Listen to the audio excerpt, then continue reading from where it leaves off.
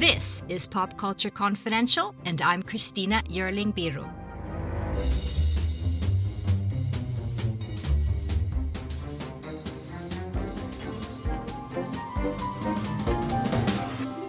Hey everyone, welcome back to Pop Culture Confidential, part of the Evergreen Podcast Network. Musically, how do you create the feeling of love, of injustice? These are questions that my guest, composer Nicholas Britell and director Barry Jenkins have been asking themselves throughout their powerful collaborations. From Moonlight to If Beale Street Could Talk, and now their biggest and most ambitious work together. The series adaptation of Colson Whitehead's Pulitzer Prize-winning novel The Underground Railroad, premiering on Amazon Prime on May 14th. Now, Nicholas Britell has also collaborated with, for example, Adam McKay, with his incredible scores on films like The Big Short and Vice. And Britell's Emmy-winning theme song and the score for the TV series Succession is already iconic. I was thrilled to get a moment of Mr. Britell's very busy time. He just recently finished off work on The Underground Railroad and now is completely immersed in the score for Succession Season 3. And he is the composer on Disney's upcoming Cruella, starring Emma Stone. In our conversation, we talk about Britell and Jenkins' powerful collaborations and how they always have experimented with audio, finding inspiration in the strangest places, and quite literally immersing themselves in feelings and big human questions. What do they sound like musically? Also, how Britell's eclectic musical background, inspired by Vangelis at the age of 5, hip-hop, and a classically trained pianist, how does all this find its way into Succession? And much more. So Jenkins and Britell worked closely for over 18 months on the Underground Railroad's musical landscape. The story is about an escaped slave named Cora. She's played by Tusu Mbedu. Cora is making her way to freedom, escaping a Georgia plantation in the antebellum South on a literal railroad. On her journey, Cora is pursued by a bounty hunter, Ridgway, played by Joel Edgerton. Jenkins' series takes place across 5 states and over 10 episodes. Where do they go? The ones that run away and never return. There is nothing here but suffering. Pain and suffering. It is time to go. The girl in that bulletin is wanted for the murder of a child. Man lost my mom, then me. Ain't no way he ever given up on finding me. There's anger in you. It'll fuel you, yes, well. What's the worst kind of fuel? The worst kind. Savagery a man is capable of when he believes his cause to be just.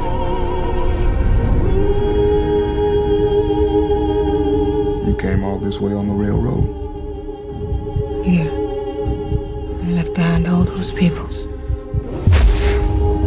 Nothing was given. All was earned. Hold on to what belongs to you.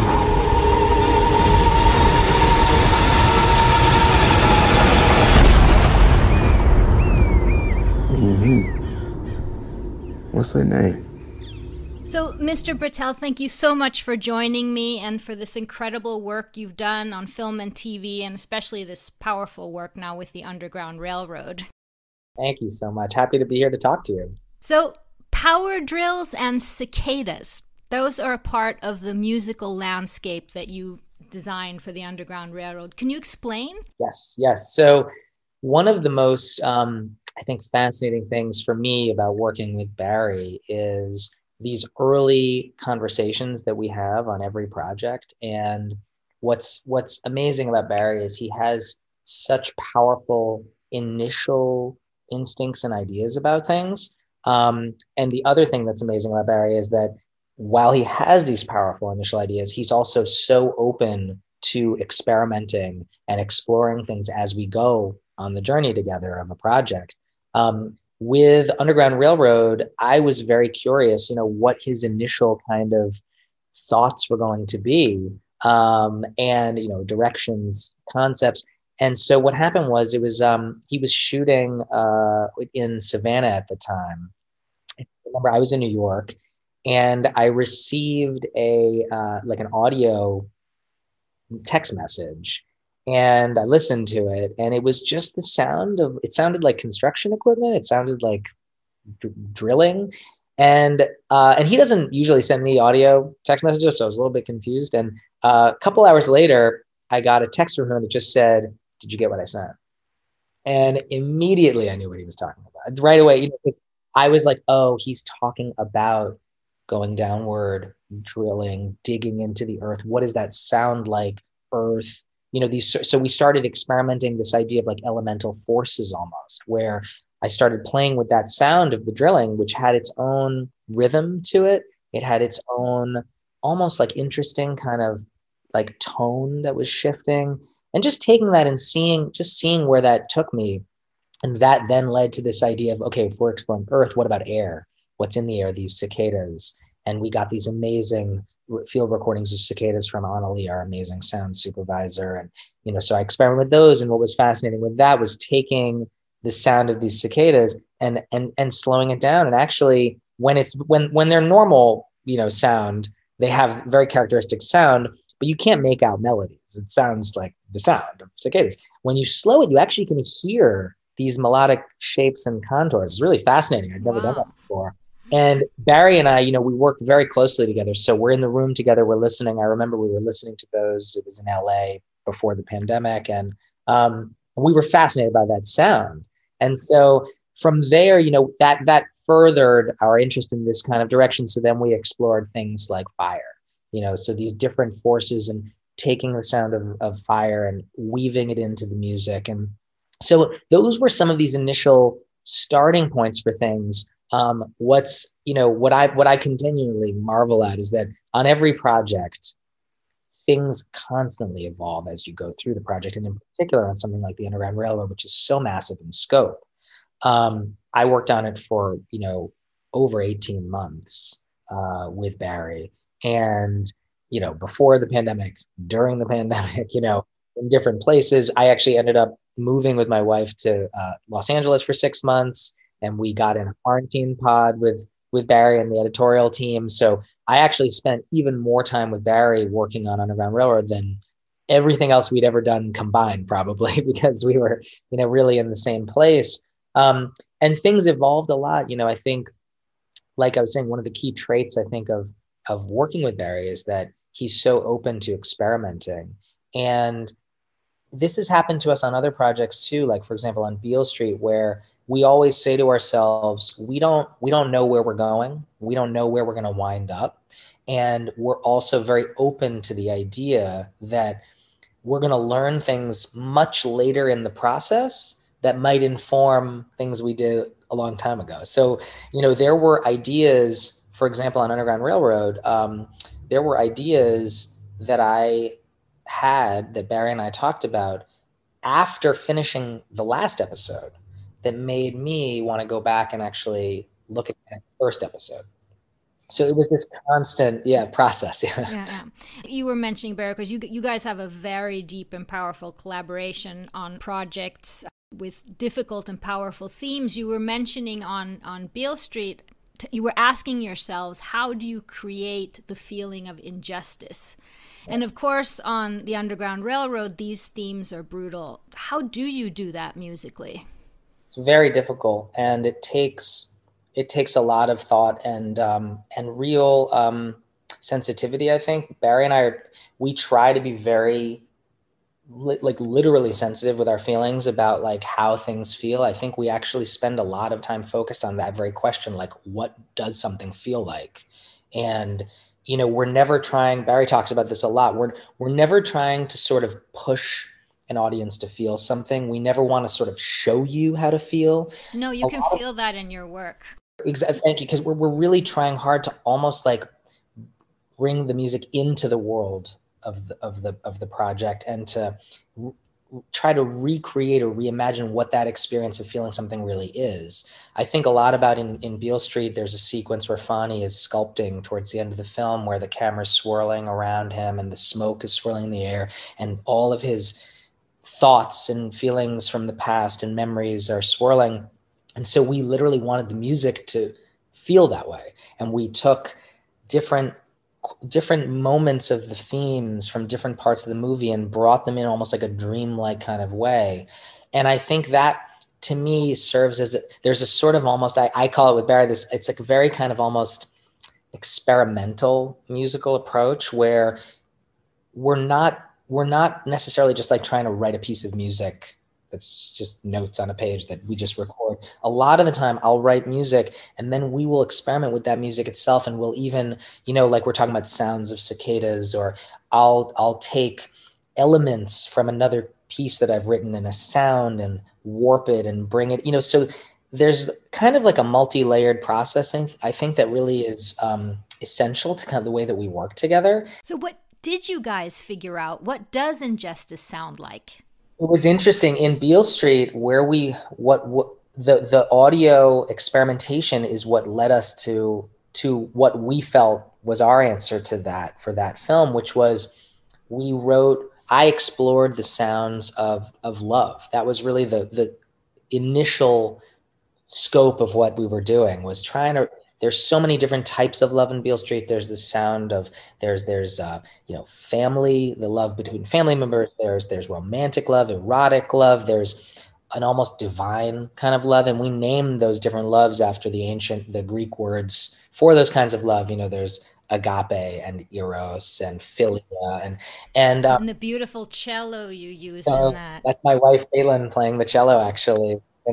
Tell her it's amazing. That and the violins in the swim scene of Moonlight. Oh, that's Tim. That's Tim Fain, an incredible violinist who we worked with and a dear friend.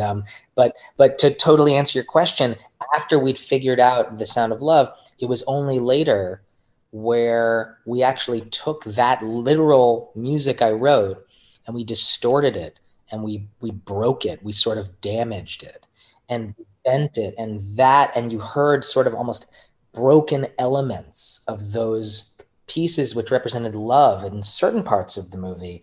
The broken, warped, harmed versions represented injustice later in the film. And that's amazing. So love is actually, it's the juxtaposition of injustice. Exactly. If you damage love and you harm it, that is, that to us felt like what's being lost. It felt like being like the harm that's incurred. And that felt more effective to us than just writing music that might overtly sound dark, or let's say, So I think a lot of the time we're thinking about how do we say something musically? How do we approach a scene where there's usually, like, and in Underground Railroad is a good example, I think, of in the South Carolina episode. I remember reading in the book how, when you read the book in South Carolina, Colson writes about skyscrapers in South Carolina in the mid 1800s. And I remember reading the book and saying to myself, I didn't realize there were skyscrapers in South Carolina. And of course there weren't skyscrapers, and because there are these historical anachronisms, this magical realism in the story, which is an essential piece of this story. There wasn't a physical underground railroad. But for us, there is, in the story. And so I was thinking about that sound of strangeness. Like, what does that sound like when you're sort of seeing something that is strange? But there's lots of ways you could approach that. Initially you'd say, oh, if I put a strange sound, it'll feel strange. But that's not the way that Barry and I wanted to approach it. What we actually started doing was saying, well, what's music that if you heard it in this world, it would feel almost fantastical. And it would just raise kind of a question mark over you. And so for us, it was actually, I wrote some of the most lush orchestral music for South Carolina. And it's so lush and it's so fantastical that to us, it raised this question of like how Cora is looking at this world being like, what is this? So that's the kind of thing I think we spend a lot of time thinking about that. It's not just what could work. It's actually thinking about all these different possible ideas and saying, well, which of those to us is the most effective?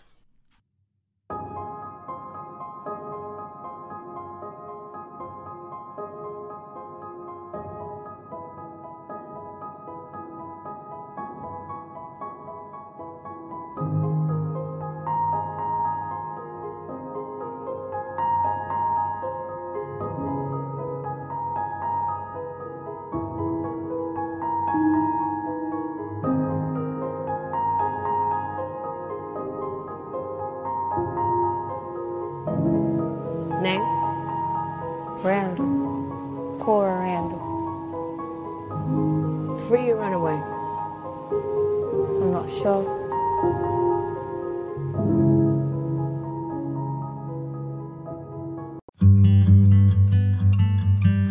I'm Anne-Marie Kelly. Wild Precious Life is a podcast about dreaming big, digging in and connecting across distance, division, and loss. In each episode, I talk with prize-winning writers, musicians, and wanderers who remind all of us how we can make the most of the time we have. So meet me here. Let's walk and talk and dream and discover what it means to be wild, precious, and brave. Here's a really brief summary of you, Mr. Britell. So Vangelis, Chariots of Fire, and his Yamaha synth changed your 5-year-old life. You have a background in hip-hop. You are classically trained pianist who can do these incredible orchestrations. Now, correct me if I'm wrong, of course, but I can see the whole Britell package in one character that you've written for, and that's Succession's Kendall Roy. Is there any truth to that? And is he kind of you? Oh, I don't know that I'm Kendall. I mean, I think I'm just kidding. Kendall is very, Jeremy Strong. I do know Jeremy Strong, and Jeremy is brilliant. And I'm so inspired by what he's done with Kendall. I think, for sure. But you know what I mean. I know. I've had a very circuitous path, like all of us in life, you never know how things connect, and how they all wind together. It is true. I mean, I was definitely so inspired by Chariots of Fire when I was 5, and that's what got me started playing the piano. And, I was in a hip hop band in college, and I feel hip hop is, one of, if not the most important new art forms in the world in the past 50 years. And I love hip hop, and I also love classical music. And I think actually for me, I don't, genres exist, but I just love all music, and I think every genre, every idea, every musical concept has its own thing it's saying. And I think for me, I spend a lot of time, and I think this is why I feel very lucky to be able to do what I do, because I think in hindsight, when I look back over all the years that I've loved music, I think I actually spend a lot of time thinking about how different pieces of music make me feel. And I think that's something we all love music because that's how it makes us, of the way it makes us feel. But I spent a lot of time trying to figure out, why does it make me feel that way? Mm-hmm. And I think a lot of my own composition is I love exploring these different ways that music makes us feel, so that's such a part of my own personal ethos, I guess.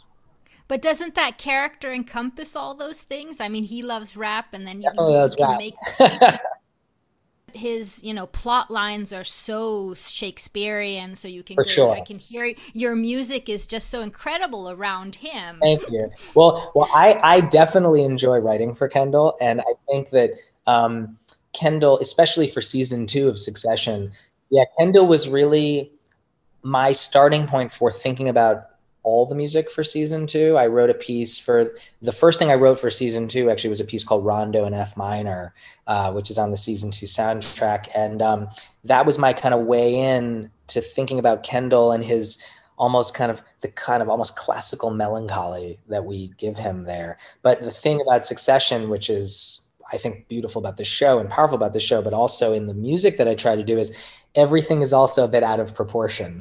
So there's the classical music is at times so grand, and the hip hop beats are mixed so large, and the bass is, I remember mixing some of the music for season 1, and I was mixing the bass with the drums on one of the tracks. And at one point I was like, oh man, the bass is too loud. That's raw. And then I was like, you know what? I'm keeping it that way, because this show, everything should be a little bit out of balance, you know? So that's one of the things with Succession. There is that range of classical and hip hop for sure. But also I guess the added variation is that it's all a little bit off kilter. But I've interviewed Jeremy Strong, and several people have talked to me about Jeremy Strong. And one thing about him is just he's so incredibly dedicated, and I guess the word for it is method. So doing that rap song with him, was he involved with you? Oh, yes. He was incredibly... Well, actually, I'll tell you the funny story with that is he was incredibly involved. And when Jesse first told me that we were going, that he basically, Jesse reached out and said, so Kendall's going to rap. And, you didn't know? I didn't know it. No, when the season started, I didn't know that was going to happen in that episode. So it was about a month maybe before that I worked on that, and we all spoke about it, and Jesse said, look, there's two things I think that we need to do for this to work. First, the music has to be incredibly cringeworthy. But it also has to be kind of good. That was his balance. And I agree that so much of Succession, I think, is about that tonal balance where it's so serious, but it's also absurd. Right. It has to sit in between. It can't be just one or the other, because if it's one or the other, it actually loses that beautiful sweet and sour nature that it has. And so we started talking about it, and Adam McKay and Will Tracy sent over these amazing lyrics, and I put them against this beat of mine, and basically I talked to Jeremy, we were talking about the best way to do this, and Jeremy said, so how should I do this? And I said, well, here's what it is, and Jeremy said, it'd be really helpful if you would actually do it and show me. And I was like, I'm not a rapper, so I don't really think that's a good idea. And he said, no, but I mean, just to really, because he's so dedicated, he really wanted to know exactly where. So I said, okay, look, I will make a recording of this for you, but you have to swear to me that not a soul will ever hear this recording. Oh, so there's one out there. So I made a recording that has been deleted, but I made a recording that that I sent to Jeremy, and he actually rehearsed to the recording I made of the rap for days and days and days. And he was, I mean, I can't say enough how amazing his performances of it, and it's so good. Whole thing lives or dies by his performance, and he just knocked it out of the park, but that is how we work together on that. My boy Squiggle cooked up this beat for me. Check it. Born on the North Bank, king of the East Side, 50 years strong. Now he's rolling in a sick rod, handmade suits, raking in loot. 5-star general, yo, best salute. Yo, bitches be mad, but the king is down. Ken W.A. I read it. It is burning my eyes, but I cannot look away. L to the OG. Dude be the OG. A-N, he playing like a pro. C. L to the OG. Dude be the OG. A-N, he playing. That's amazing. So I think I only have like 2 minutes left here, but I want to ask you one more question about the Underground Railroad. And that is if you could explain what is chopped and screwed. Oh, sure. And how does that apply to this show particularly? Well, interesting. Barry and I first utilized chopped and screwed as a technique on Moonlight. And that was, chopped and screwed is a style of Southern hip hop where you take a piece of music and you slow it down. And when you slow it down, it really deepens and enriches the sound. And Barry loves listening to chopped and screwed music, and actually he listens to a lot of music chopped and screwed. There's different amazing DJs and producers who do this for tracks out there. Like the Chop Stars is one amazing group that does this. Mm-hmm. And so we applied that actually to my own orchestral score in Moonlight, where I would actually chop and screw my own music as we were evolving it. On Underground Railroad, while we didn't do chopped and screwed per se in the sense of literally just taking pieces and slowing them. The concepts of audio experimentation that together we first sort of embarked upon together on Moonlight, we took to, I would say on Underground Railroad, the fullest possible extent, that we used every single kind of experimental audio idea we've ever had. And we applied those ideas where, for example, in certain cases, there are certain pieces of music which I would almost describe as sonic experiments that we had, where for example, Ridgway's character,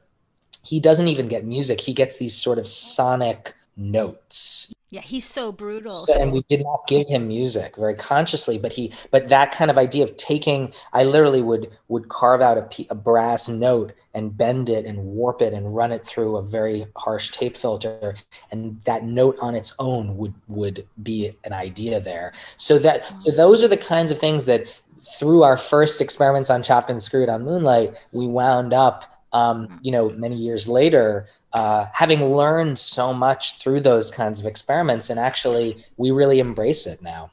Could you just contrast Ridgway with Cora for us so we can listen for that?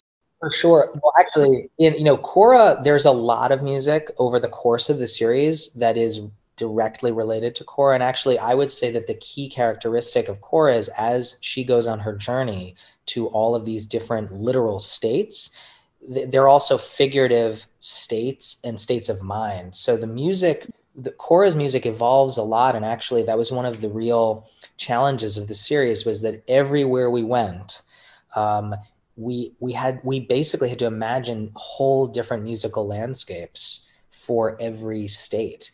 And it added a whole other layer of scope to what we were doing. Cool, Mr. Britell. Thank you so much. Absolutely. Please keep in touch. It was great to talk to you. I love these questions. Thank you so much to Nicholas Britell. The Underground Railroad premieres on Amazon Prime on May 14th. Succession Season 3 hopefully comes out sometime this fall. There are so many great Britell scores you can listen to out there, so make sure to do that. And thank you for listening. Please subscribe to Pop Culture Confidential wherever you get your podcasts. And if you enjoy the show, please rate and review. It really helps others to find us. See you next time.